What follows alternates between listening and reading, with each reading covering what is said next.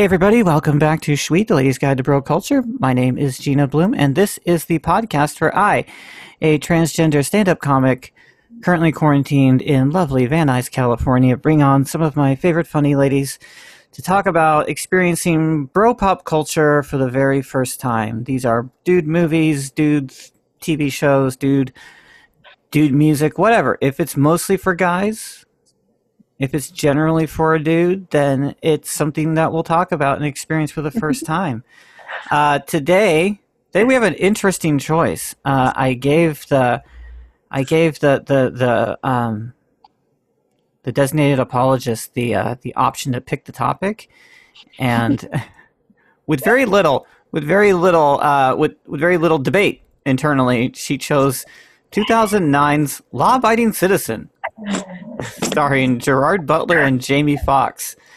Jamie Foxx plays a district attorney, assistant district attorney, that is trying to keep his perfect conviction rate going, and so makes a deal to get one of the two killers a reduced sentence, the two killers that killed Gerard Butler's wife and child.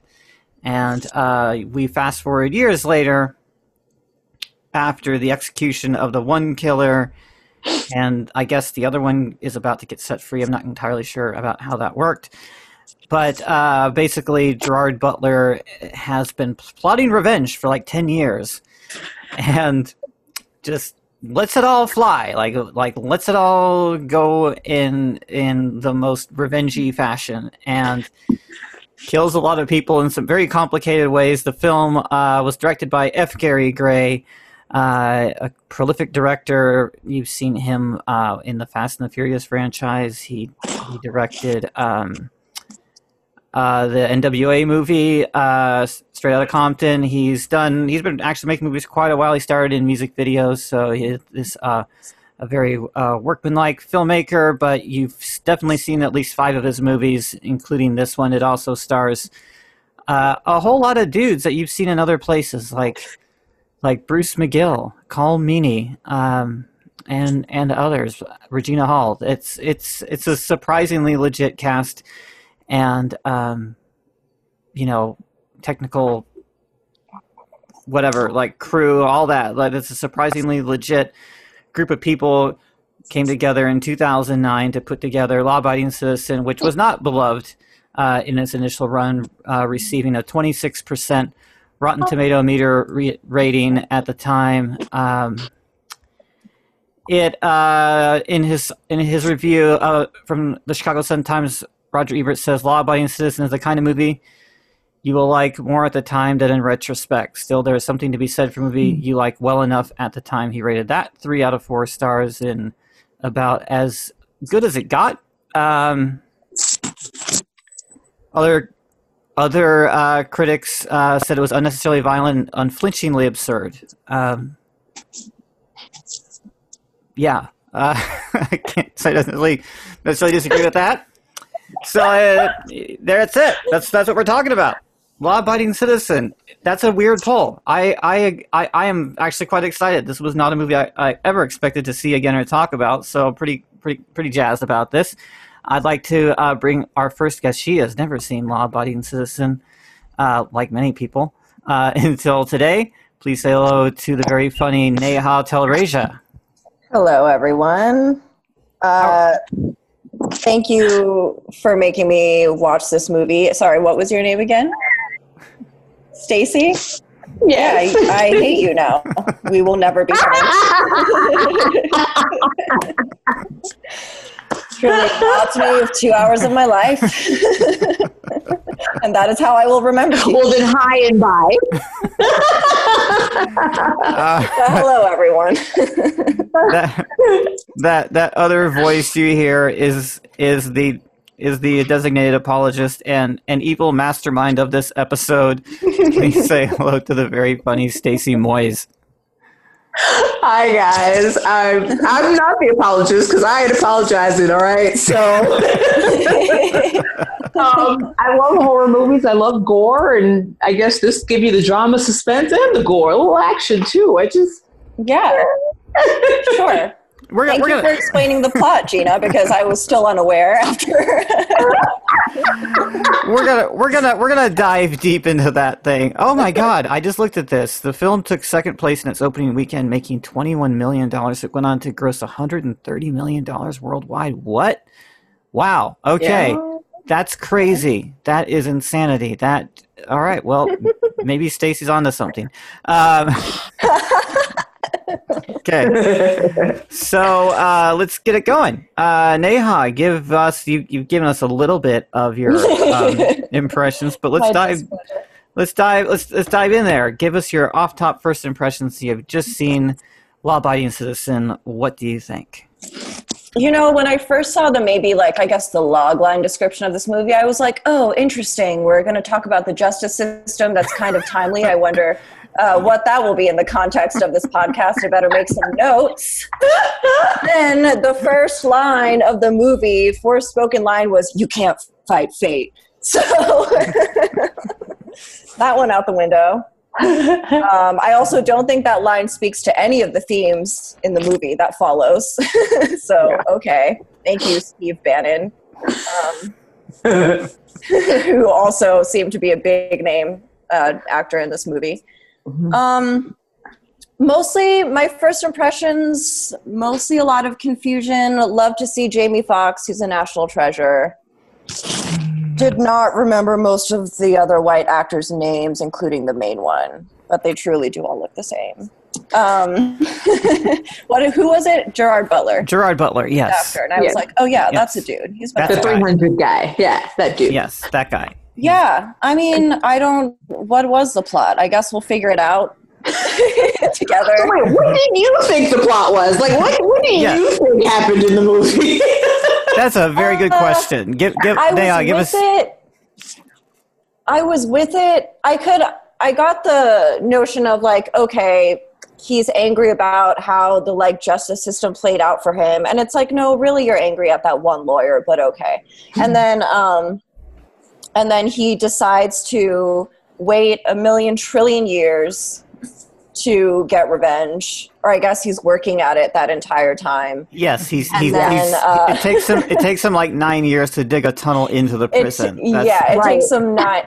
Okay, that checks out, and to make all of his little contraptions. Yeah, buy all those properties. Yeah. Mm-hmm. Yes. So that's about where it lost me. Was okay, he never really explained. It was always kind of I want to retaliate against the justice system, and no other manifesto, no details. It's kind of oh, you wanted to keep your conviction rate up in the beginning, and I'm mad about how my case turned out because of that. And this follows my whole line of how the justice system is fucked up. And I was like, was that really your entry point? There wasn't other injustices in the world that gave you an entry point. So yeah, I don't know. That's about all I gathered from that. It got a little bit shaky towards the end, I guess, for me. What happened to Chester, that lady lawyer's wife? Can we talk about that later? They kept bringing him up. He sent the winning answer. What do you mean? He emailed the coup de grace to Jamie Foxx. Oh, did I miss that?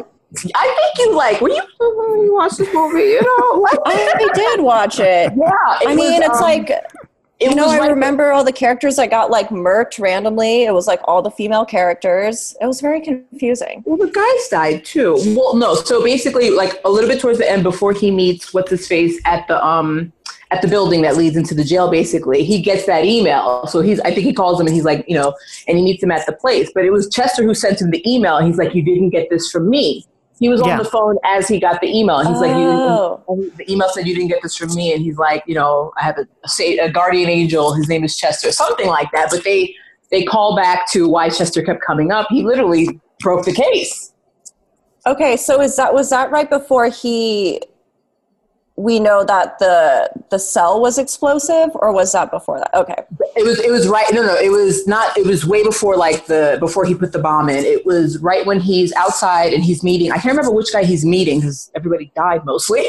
So he's meeting the guy, and then the guy gets out the car and he's like, does this seem strange to you? Does this seem familiar? There was that kind of incline of like, there's something up with this. And the guy's like, he owns this. And they kind of put two and two together, and they're walking in, discover, the car, and they discover everything. So yeah, that was right before that scene where they discover everything. Yeah, I kind of remember that. Yeah. Yeah. Like you're speaking about this as if the movie makes complete logical sense, and I'm outrageous for not understanding. It's not, honestly, anger, it makes sense because anger makes people do crazy things. Honestly, anybody could do this. Not anybody, sorry, anybody with his skill, but anybody can seek revenge. It's just that he was a freaking genius who was rich, who had unlimited resources to do all this stuff. I just like the movie because, granted, yes, he first kind of goes after the justice system by taking out the two people, right? And then he asks for the charges to be dropped. Because that doesn't happen. And he even gives them many times, let's make a deal.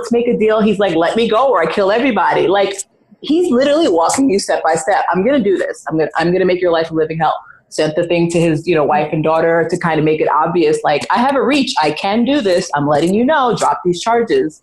Never drop the charges. But that is the justice system. It's about deals, and things like that really do happen, unfortunately. Yeah. Yeah.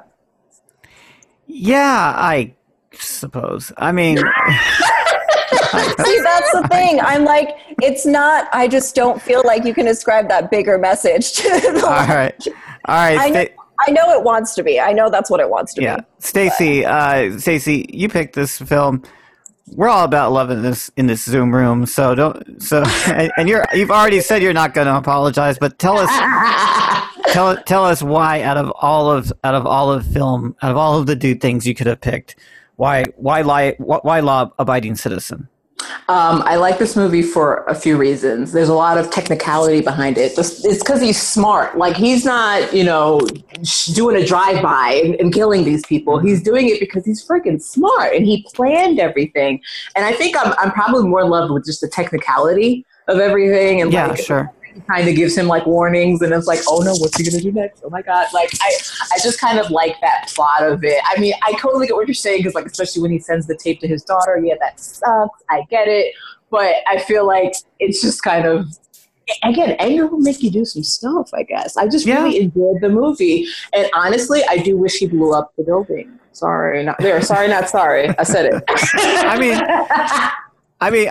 I don't begrudge anybody their guilty pleasures, and certainly this sounds like it's maybe not guilty because you've already kind of like said, fuck it, I don't feel guilt. It's a pleasure, and there should be no pleasure. There should be no guilt in taking pleasure in something so innocuous as a Gerard Butler movie. Like there's bigger fish to fry in the world than Gerard Butler. Exactly.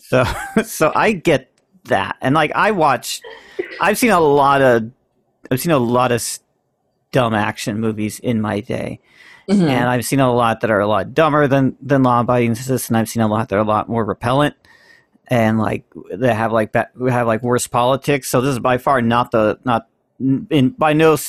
by no means in any bad way is this the worst of anything that I've ever seen. Nor is it really all that great. But you know what? We like things that are, people. How long have people been watching Real Housewives of like every city in America? And like, and most of them aren't even housewives. Like they're not married. Right. They don't actually stay home. It's like you're not even a housewife. I don't get it. Yeah, they're not even. They're not. It's supposed to be real, but they're not even the thing they claim to be real as. So like, yeah, no shame in liking. And I'm sure Neha, I'm sure you have some things that are like you. Oh, so much garbage. You understand that are in questionable taste. My problem with one of my problems with Law-Abiding Citizen is that because I've seen so many of these things, like I have stuff like broken out into like other references. So it's like, oh, this movie's like a Die Hard 3. So this is basically like a Die Hard 3, and Die Hard 3 is the movie where Bruce Willis fights Jeremy Irons across New York City, and Jeremy Irons wants revenge for Bruce Willis killing the guy from the first Die Hard movie. He's like the guy's brother, and so basically it's the cop has to sort of follow around, or in this case, the lawyer has to follow around the demands of a criminal mastermind that has basically psychic powers because, the plot is reverse engineered around his intentions. So it's like, so yes, he does seem smart, but only because the writers have like have made him the ultimate answer to all the questions. But the problem with Die Hard 3 and the problem with Law Abiding Citizen logistically is that there are easier ways to deal with this guy than what they elect to do. Harder. Yeah. That's what I was thinking. Go ahead. No, I'm not saying that Gerard Butler, he went through a lot of effort, but there were easier ways to foil Gerard Butler's plans. Most of Gerard Butler's plans can be foiled just by sitting still. It's kind of like a Saw movie in that way. Like all you have to do is just not engage him, and then all of his plans just sort of fall apart because he basically tricks you into killing yourself. So if you just didn't do anything, then he would never get to accidentally kill you. The reason why I referenced Die Hard 3 is in Die Hard 3, Jeremy Irons builds these bombs out of 2 bottles of liquid, and the liquids by themselves don't do anything. Mm-hmm. But when the liquids mix together, they form an unstable compound that blows up. And so Jeremy Irons sets these timers, and he makes Bruce Willis and Samuel L. Jackson, who's also there to help, run through all these hoops and solve puzzles so they can get the codes to unlock the bomb before the 2 containers mix together. Mm-hmm. But all they really have to do is just break one of the containers. And then the bomb doesn't work anymore. You don't have to solve the problem. Wouldn't have a movie. There'd be a movie. It'd be like, all right, this was a great little trailer. Yeah. That's what was funny though, is I was right. I get that. Like murder and crime based things, you always, like, I'm trying to write one right now, and there's always that like mix of like, okay, when you write something where something needs to be solved, there have to be lines of logic and stuff. But when you're writing the story, when you're writing something for film, like, you don't want to get too like marred in the logic and stuff like that. Sure. That's true. You don't want to get too. Watching this, I was just like, we can tighten up a little here, guys. But what about the fact that, and that was the whole thing, is that he was a genius. He was hired by the government. Okay. This, like, he knows what he's doing. And I feel like at the end of the day, like the guy said, he's like, if he wants you dead, you're dead. Like when he killed the judge was in her chambers answering her cell phone. And I get what you're saying about sitting still, but you're going to answer your cell phone. So I feel like, granted, I understand your logic in that, but I feel like they combated that by explaining this guy's like a freaking genius. He can kill anybody, and if he wants you dead, you're dead. So you can kind of just throw out logic at this point, because. But if he's such a genius, why didn't he figure out a less elaborate way? Why that like required so many pieces to be put? See, now I realize it. I'm really just obsessed with the technicality and smartness of it. I like the elaborate ways that he went and did this. I enjoy the methods of his madness. Like, little stab, kill somebody. Anybody can do that. Yeah. For a year. I really enjoy the fact that, again, he gave them time to drop the charges. And like when he blew up everybody's car, like it was, I think they got activated when they came in. So again, like you said, if they never came in, it never happened. So again, it's I really just enjoy those. Just the genius behind it. I like Saw movies too, and those are pretty sick and like have puzzles. And I enjoy those things. I'm a geek. Yeah. That's I again, no shame. I've seen this movie before, so like obviously my tastes are a little suspect. Like I saw this movie when it came out on DVD back in 2010. Like this was not news to me. Like, oh shit, Jamie Foxx. Interested in your opinion, because the last episode they did right before this, you were saying how you used to watch and wanted to like make more of like action movies and stuff. Yeah. So this was right around the time that I was in the middle of pre-production on a film that never actually got made. It sort of fell apart in the financing stage. So I was making an action movie. I was making a martial arts movie at the time, and yeah, it would have been fun. It was. I know that because I'm thinking of like Michael J. White and like all those people who are kind of trying to bring back that martial arts. Yeah, we actually talked to Michael J. White a little bit. Like we couldn't afford his asking price, but like it was those guys that were sort of in the mix, and like we had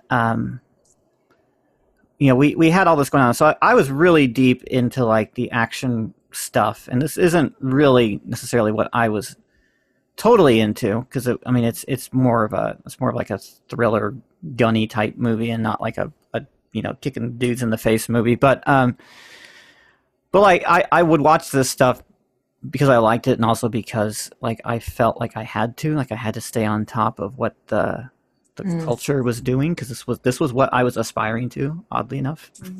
Do you still feel that way? I right over here, you can't see it, but right out of shot of the camera is my whiteboard of all the stuff that I'm writing, and like number 4 is basically a movie about a throuple, a three-way couple that steal a bunch of laser cannons. So they fight the mafia with laser guns, and they're a throuple, and that's the whole pitch. So yeah, I guess I kind of am. I guess part of that is still there. I think it's a really funny idea. It's probably really fucking dumb, but like, if it's original, you got to give it a shot. It's a little bit like Repo Man, an '80s movie. That's cool. Yeah, it's a little bit like that, but it's with a little bit of Ghostbusters, and like it's dumb, but like it's dumb hopefully in a good way if I ever finish it. Yes, it'll be Throuple with a laser cannon. I don't have a title for it yet, but that's basically what it is. And I have a soft spot for bad, not just bad movies, but bad Gerard Butler movies in general. Like I have something of a soft spot for the guy. I mean, they're all pretty bad, yeah, but all Gerard Butler movies are pretty bad. Like that's the. P.S. I love you. Yeah, like it's not a bro movie, but yes. But it's an objectively bad movie. The thing about Gerard Butler that like fascinates me as a performer is that he's been doing this a while. Like he literally just had a movie like last year that fit this kind of mold of this, one of his trilogy of Saving the President movies that he's had. One of the many, yeah. One of the many. Like he had one of those Save the President movies like last year, and like this guy, he's had like this huge career of not being huge. He's been around like 15 years of like just making like B movies that somehow make it to theaters. Like this is stuff for like, this is basically movies for dads at this point. He's got the look. So that's the thing, that Ebert review that you read was, I kind of agree with that, because I used to watch movies like this all the time. I'd go to the theater with my dad. Right. And I don't remember much about those movies, but it is an enjoyable theater experience. Yeah. You got all the sound, you've got all the visuals and stuff.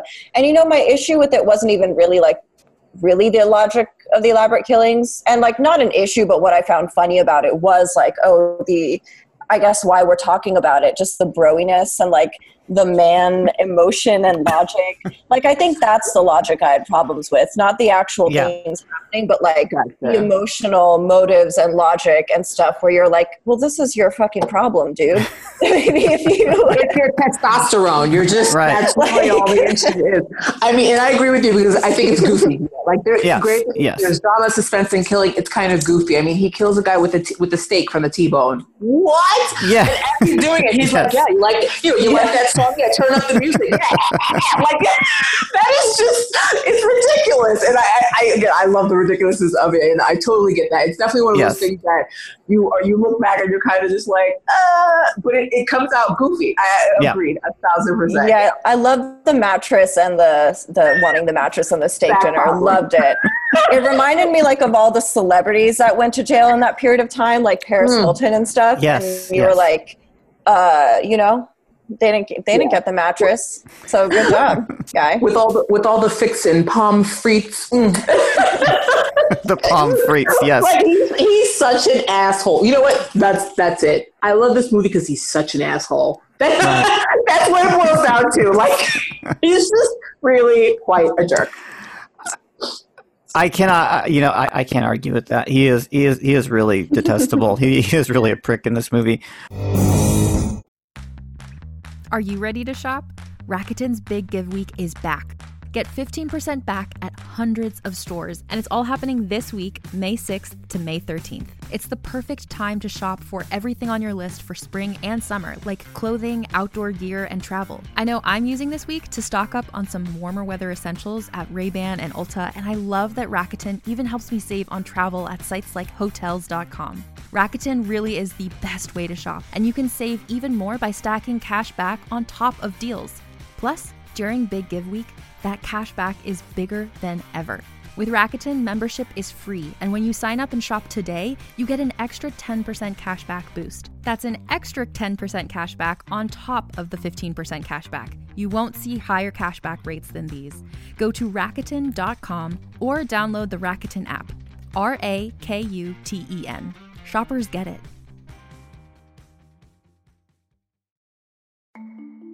As a podcast network, our first priority has always been audio and the stories we're able to share with you.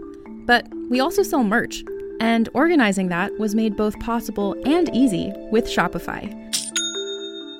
Shopify is the global commerce platform that helps you sell and grow at every stage of your business, from the launch your online shop stage all the way to the did we just hit 1 million orders stage. Whether you're selling scented soap or offering outdoor outfits, Shopify helps you sell everywhere. They have an all-in-one e-commerce platform and in-person POS system, so wherever and whatever you're selling, Shopify's got you covered. With the internet's best converting checkout, 36% better on average compared to other leading commerce platforms, Shopify helps you turn browsers into buyers. Shopify has allowed us to share something tangible with the podcast community we've built here, selling our beanies, sweatshirts, and mugs to fans of our shows without taking up too much time from all the other work we do to bring you even more great content. And it's not just us. Shopify powers 10% of all e-commerce in the US. Shopify is also the global force behind Allbirds, Rothy's, and Brooklinen, and millions of other entrepreneurs of every size across 175 countries. Because businesses that grow with Shopify. Sign up for a $1 per month trial period at shopify.com/realm, all lowercase. Go to shopify.com/REALM now to grow your business, no matter what stage you're in. Shopify.com/realm.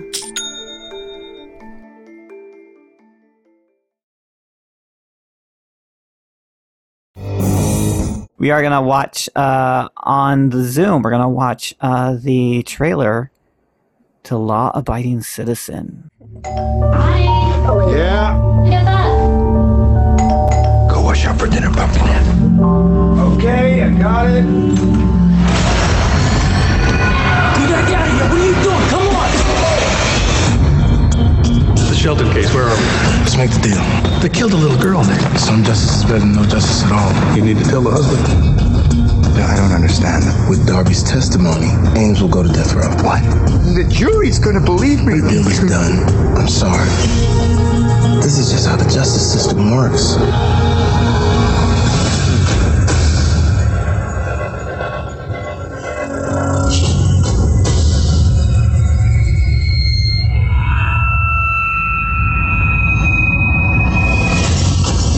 Supposed to be a painless execution has turned into something out of a horror film.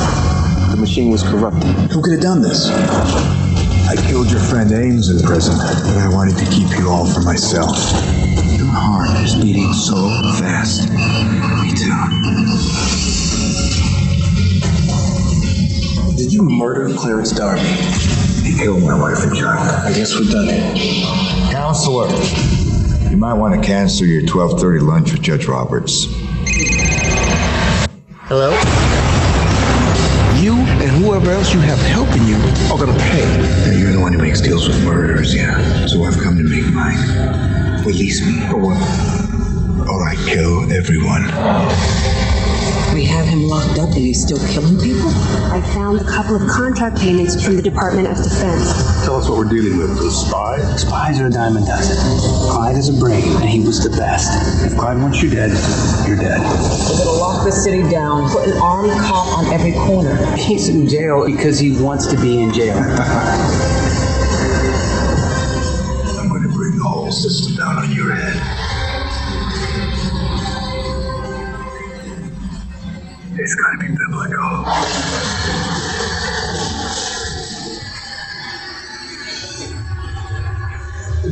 You will end this. I'm just getting warmed up. Whoa. It cracks me up. I just, like when he's like, your heart is beating so fast. Yeah. Mine too. Like just that whole scene, man. He gives him the adrenaline and so many lines. I like wrote down different ones, just like, have you talked to your daughter about good versus evil? It's like, that's not how you talk to a person. How do you talk to in a bro movie? That's how you talk to people. That's exactly whatever happened to justice. I forgot about the SWAT naked scene though. That was the other thing that made, because again, he's so smart. It's like, yeah, I'm gonna make sure I get taken alive because the goal is to end up in jail. So he's like, no weapon, no nothing. You don't have to feel scared, even though I'm killing people. It just freaking genius, man. I wish I was that smart. All right, I'm gonna posit a theory here based on that trailer that I've been sort of toying with, but now seeing it again, I am like more convinced that this movie started as an elevator pitch, basically, and the entire pitch was guy tunnels into prison. Like that's it. that's all this movie was. This movie was like they wrote on the whiteboard, guy tunnels into prison. Like that's right. And they're like, how do we make that happen? Because like that's the whole thing. That's the big third act plot twist, is that they keep saying that Gerard Butler has basically someone on the outside helping him, but they find out that no, and he's just created a prop and costume closet under the jail. That's right. He had that mustache and the wig. It was like pretty big. Yes, that's right. He's been collecting. He's a genius. He is. You know what's funny? I think you are absolutely right. You know why? Because that one reason is because partly that's how I write. Like I'm like, okay, I know at one point his phone battery needs to die, okay? And then I just will write based off of the things that I want to happen. But did I actually have a full story? Probably not. And that's kind of how I write.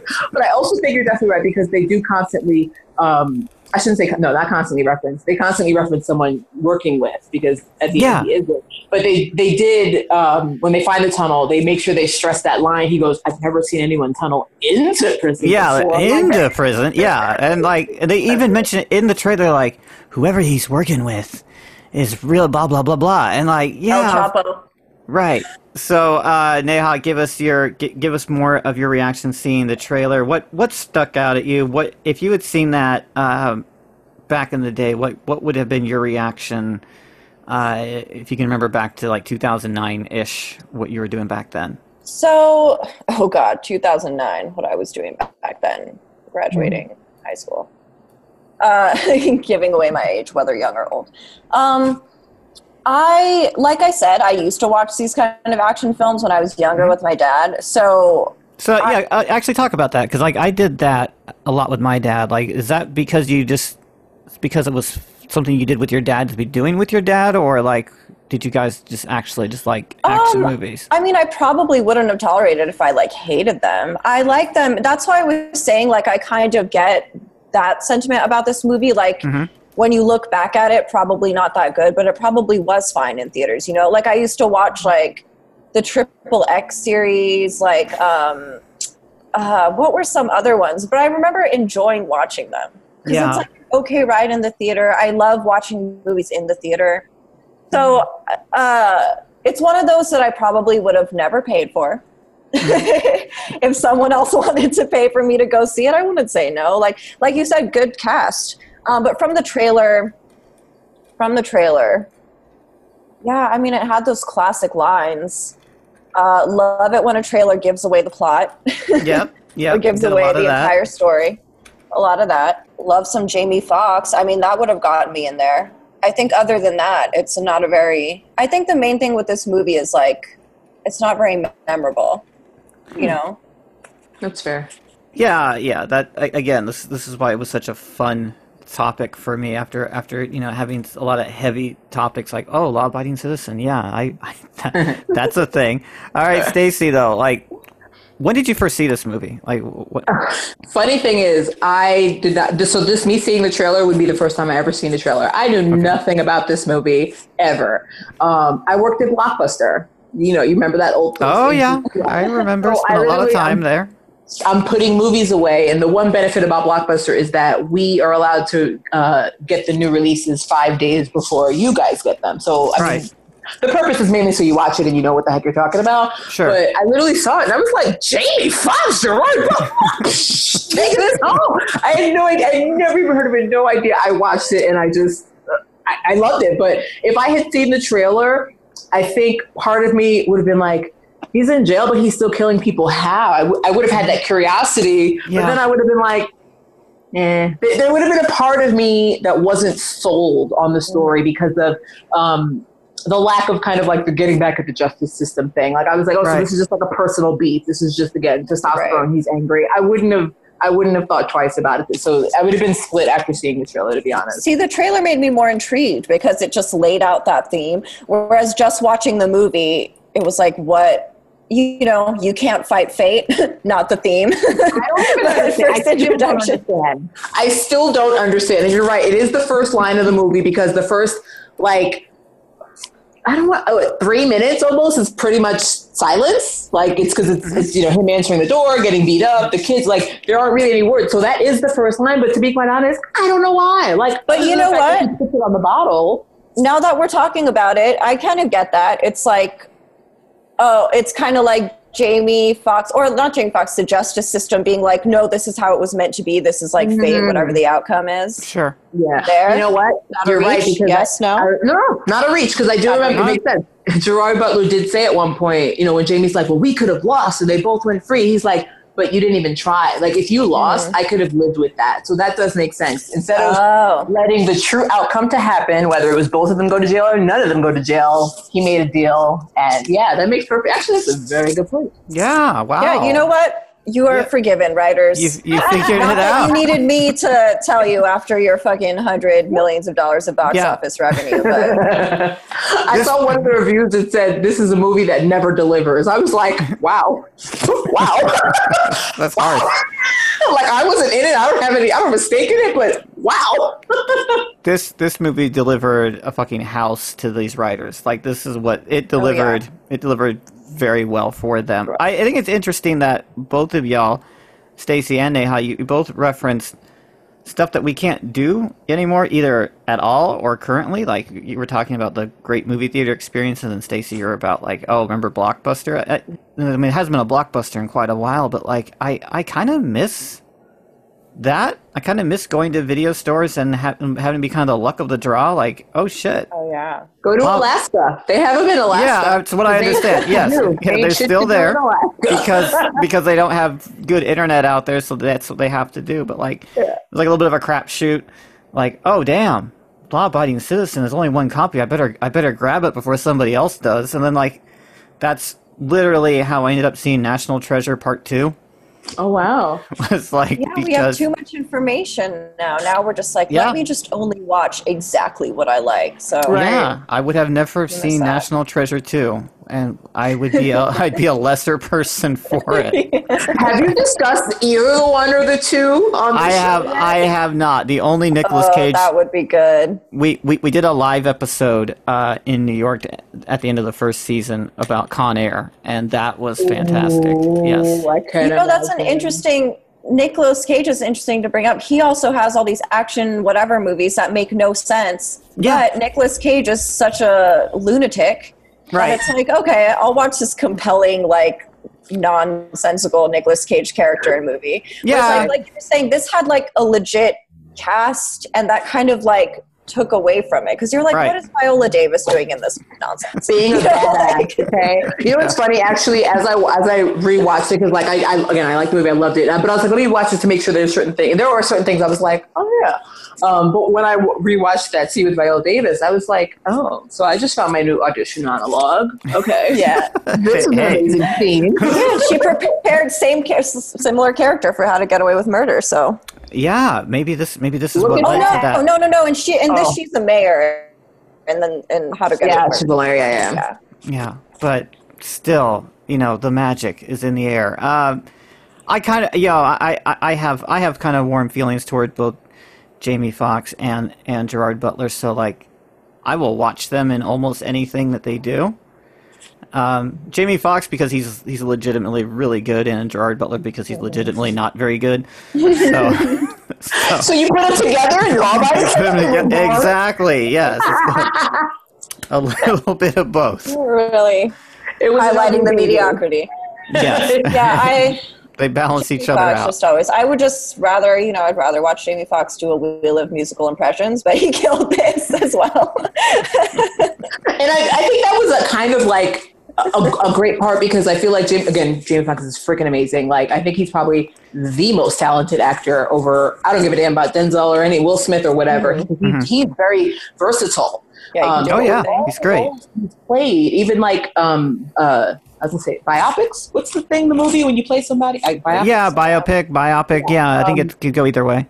Right, so he's even done those, but I feel like this role was very different from what he's done. And we know he's done non-comedy, but this role, he's a stubborn jerk, kind of. You know? Like, he's worried about his conviction rate over anything. Even though all the stuff is presented to him with people dying, he still doesn't want to listen, So it's different to see him like that. Like, this is the first movie I've ever not rooted for the black person. It's just, come on. Come on. Rooting for Gerard. Right! I'm rooting for the bad guy. We root for the bad guy, but I'm rooting for the white bad guy against the black guy. The white guy? What? What is going on in this crazy world? I don't know. I've never felt that way in a movie. Usually I'm like, yes, whoever, but no, it's all for Gerard. And I will say that it's a total caveat, but this is probably my one beef with the movie. Mm-hmm. That I think they said Jamie Foxx got paid more than Gerard Butler, but I would hope so. Right, but Gerard Butler's name is first. Yeah. Thing, and that's unfortunately like a totally other Hollywood issue. It was the same with Don Cheadle and Adam Sandler and Rain on Me. All those movies like that, and unfortunately usually the white counterpart. Yeah, because and like this leads to a whole other like level of toxicity because it was like the reason why they would do that is because billing blocks. I mean, obviously, the reason is obvious and it sucks, but but also they would cite because they wanted to sort of insulate themselves from racism. They would cite the fact that overseas black actors just didn't draw as much box office, so you had to put Gerard Butler first. Which has been debunked many times. Yeah, it's been thoroughly debunked a million times over and over and over. Like, Black Panther was the biggest movie of the year that it came out by far. Mm-hmm. And like the white guy in the movie was like the fifth lead. Like he was way down there. So like they've thoroughly disproven that, but that's why they would do that stuff because they thought that it would get them less money, and that's a shitty thing to do. But that's hopefully that's not going to be an issue if there ever is a fucking Hollywood after this. If we ever get to make movies again, fucking burn it all down, start over. They might as well. I mean, at this point, this discussion actually leads in not that discussion, but the discussion right before that about how atypical this is of Jamie Foxx. I actually wanted to play this clip where they interviewed Gerard Butler about this movie for like 3 or 4 minutes, and it gives you some insight as to how the casting was done. So we're gonna watch a little clip of Gerard Butler talking about his warm, fuzzy memories of this movie, and I'm just gonna say it right now. Talk about your guilty pleasures. I kind of want Gerard Butler to date me. Do we not all? No, I thought but yeah, he's definitely a hottie. He's a hottie, but he's so dumb that makes him hotter. Wait, is he really dumb or is it these characters? I mean, just watch him. He's very gregarious, but like you don't get like sharpest tack in the box vibes out of him. Yeah, and there's only so far smoldering eyes can go. Yes.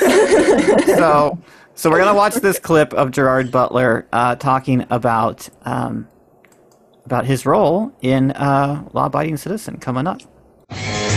Law Abiding Citizen?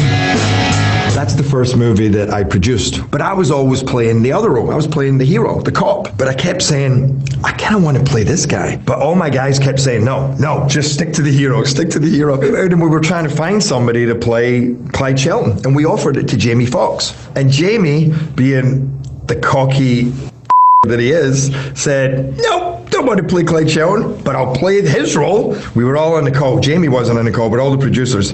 And I said, okay, let's do it. So basically, we swapped roles, and I'm so glad. I now can't imagine that movie any other way. Counselor, you might want to cancel your 12:30 lunch with Judge Roberts. Excuse me? In fact, you might want to cancel the rest of the week because you're going to be busy. Sit down. I always felt there came a certain point in the movie where the audience would turn against Clyde when he starts killing innocent people. But it was amazing, the vengeance that were in an audience who were like, no, he was so badly wronged. And because you did feel his humanity and because Jamie did push it in the other direction, it was amazing how far my character could go and people still want him to win and want him to get away with it. That's not how I imagined it, but I kind of loved that that's how it turned out. But it was an interesting psychological study on humanity as a whole. I'm watching this clip, and it feels like we just fell for a trick engineered by Gerard Butler. it feels like Gerard Butler has played us all, and I'm not sure how I feel about that. I'm not sure. Where's he from? What was that accent? Right? Yeah, okay, it sounds Scottish. And it's way heavier, so I that's cool to know that, like, and again, most actors or whatever will work on their accents, but I've never heard him just speak. I've always seen him in movies, so I never realized his accent was that thick. Yeah. Yeah, if you remember in 300, he, like, walks around talking like the most Scottish Greek person of all time. Of course. Yes. But... yeah, it feels like we fell for it somehow. Like he was like, because we're just, we spent the last hour like basically making fun of this movie, but like apparently it got exactly the reaction from us that it wanted to get. Mm-hmm. You know what? It's funny because it might be something as silly as, like, it's when you think someone's dumb, like we say, we don't think he's the sharpest tool in the shed or whatever. Right. Like he might have like finagled this unbeknownst to everyone. Like he knew he wanted Jamie to play Nicholas. He knew he did, but maybe he couldn't afford Jamie, or maybe he didn't want to ask Jamie, right? So he approaches it in a different way to be like, no, here's the role that I know you don't want, knowing that Jamie would be like, nah, I need to be the lawyer, and then. Gerard's like, and there then he went home like, yeah. He's a fucking genius. Yeah. In real life too, right? Yeah, I don't think I can disagree that Gerard Butler is somehow a secret genius. I guess he is. that is a sad comment on this world. But. Yeah, that's the conclusion we've come to after all of this. Also, I love how they were still talking about this movie in 2019. So I guess it was like a really big movie. Wait, yeah. Oh, that's when the interview was done? Yeah, that's when the interview was done. Yeah, I totally missed the date. I was staring at him like. Yeah, but this clip is from like last year or from a few months ago, and like. Yeah, I guess people are still watching. Well, I mean, Stacey, you're still watching it. We're still watching it. We're still watching it. Right? We're talking about it now. All right, we do have to wrap it up. Oh, Neha, we have just spent the last hour discussing law-abiding citizen. I feel somehow or other, we still have yet to even so much as scratch the surface of this surprisingly rich text. What are your final thoughts on law-abiding citizen? You know what? I don't know if you cared enough to have this goal, but I think you've made me be a little bit more on the side of this movie, Stacey. Yay! I don't know what that means. Me neither. I'm happy. I suppose I'm just more forgiving of it. I don't know if I could say I like it yet. I do like some of the lines in it. You know what? Yeah, I'm pro law-abiding citizen. Wow. That's quite a reversal, Stacey. You've if done it. anybody wants to watch this movie 10 years later, wait, do you I highly recommend it. Can you say some of the quotes that you wrote down, please? I'm sorry, Gina. This is totally your show. No, go for it. I love this. They're the most generic action quotes. Even better. Yeah. I wrote down, what happened to the right of law? What happened to people? What happened to justice? All right. That reminds me though, like so there is like there's this very weird like pro law and sort of law and order, law enforcement like thing going on in this movie. Maybe I'm just a little sensitive to it, after everything that's been going on. But like, the movie argues for more punishment, kind of like. What a weird thing to argue. I mean, I guess in 2009 it's a different story, but like, what a weird thing to have argued in front of you in 2020, where it's like, no, there should be more prison. There should be more. Well, and also, like, what if the characters in this movie, like Jamie Foxx had played that other character, and then we, like, watched it now, and it was the same movie? It's like, I wonder how we would feel about that. Yeah, Right? that would have been very different. Wow. You know what? You know what she just did? Someone's going to make a movie like that now. Because, I mean, we've remade Romeo and Juliet how many times? Like, someone's going to basically do that and just do it in reverse. And, again, I'm a fan of the technical killing, so if you want to throw that in there, I will watch. Hey. All right. I'm gonna do this. I'm gonna utilize my vast Hollywood network to repitch a law-abiding citizen where we switch the roles back, where Gerard Butler plays the DA and Jamie Foxx is the evil genius, and fuck it. Well, that and the movie is like 10 times more loaded, and yes. academics discuss it. Yes, and otherwise, to us comedians, out of work comedians, a bunch of out of work comics on a very low rated comedy podcast. Yes, like that. Right, and if they're smart, they can like go out and record some of these protests, use that footage in the movie. Come on, guys, come on. Hey, there you go. All right, we're making magic here, Stacy. I feel like you've hit upon a rich vein, perhaps by accident, perhaps not. But your final thoughts on Law-Abiding Citizen? Final thoughts. I just really enjoy the genius, the genius of an asshole who is behind this whole movie. Because I think I'm not a genius, but I'm a smart asshole. So maybe I was kind of looking at myself. My thoughts. Yeah, it was fine. Like it was exactly what I was expecting. And honestly, after the past like month that the world has been having, I can't say that I've been having it any worse than anybody else, but like we're all having it pretty bad. And like just to watch a silly, Gerard Butler, Jamie Foxx cat and mouse thriller, it's hey, it's okay. And then I get to hang out, with some funny ladies on the Zoom and talk about it like that.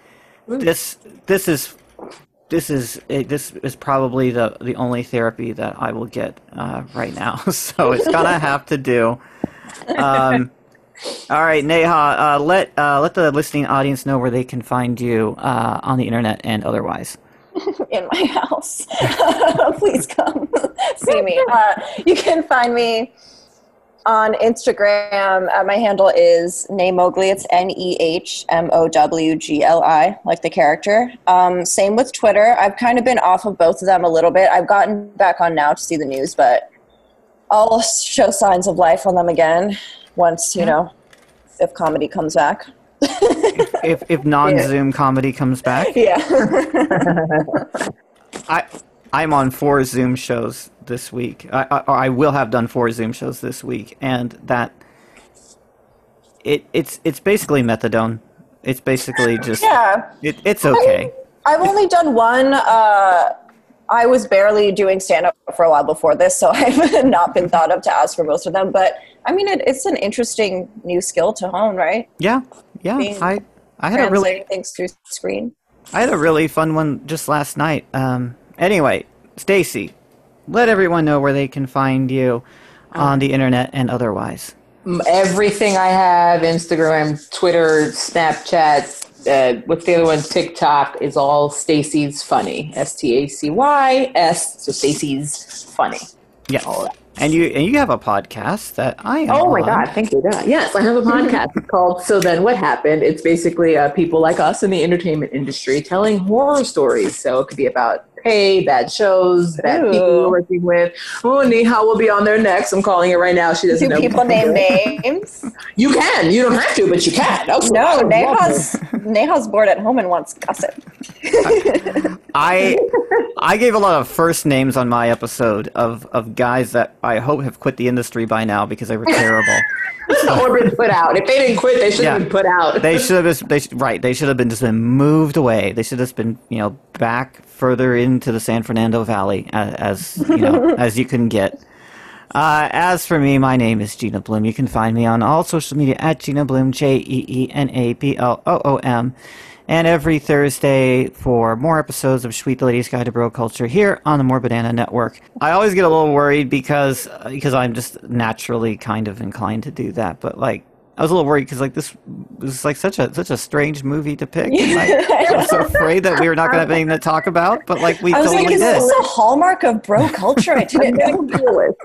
All right, that is all the time we have for this week. I do have one final question for the listening audience. Whatever happened to justice?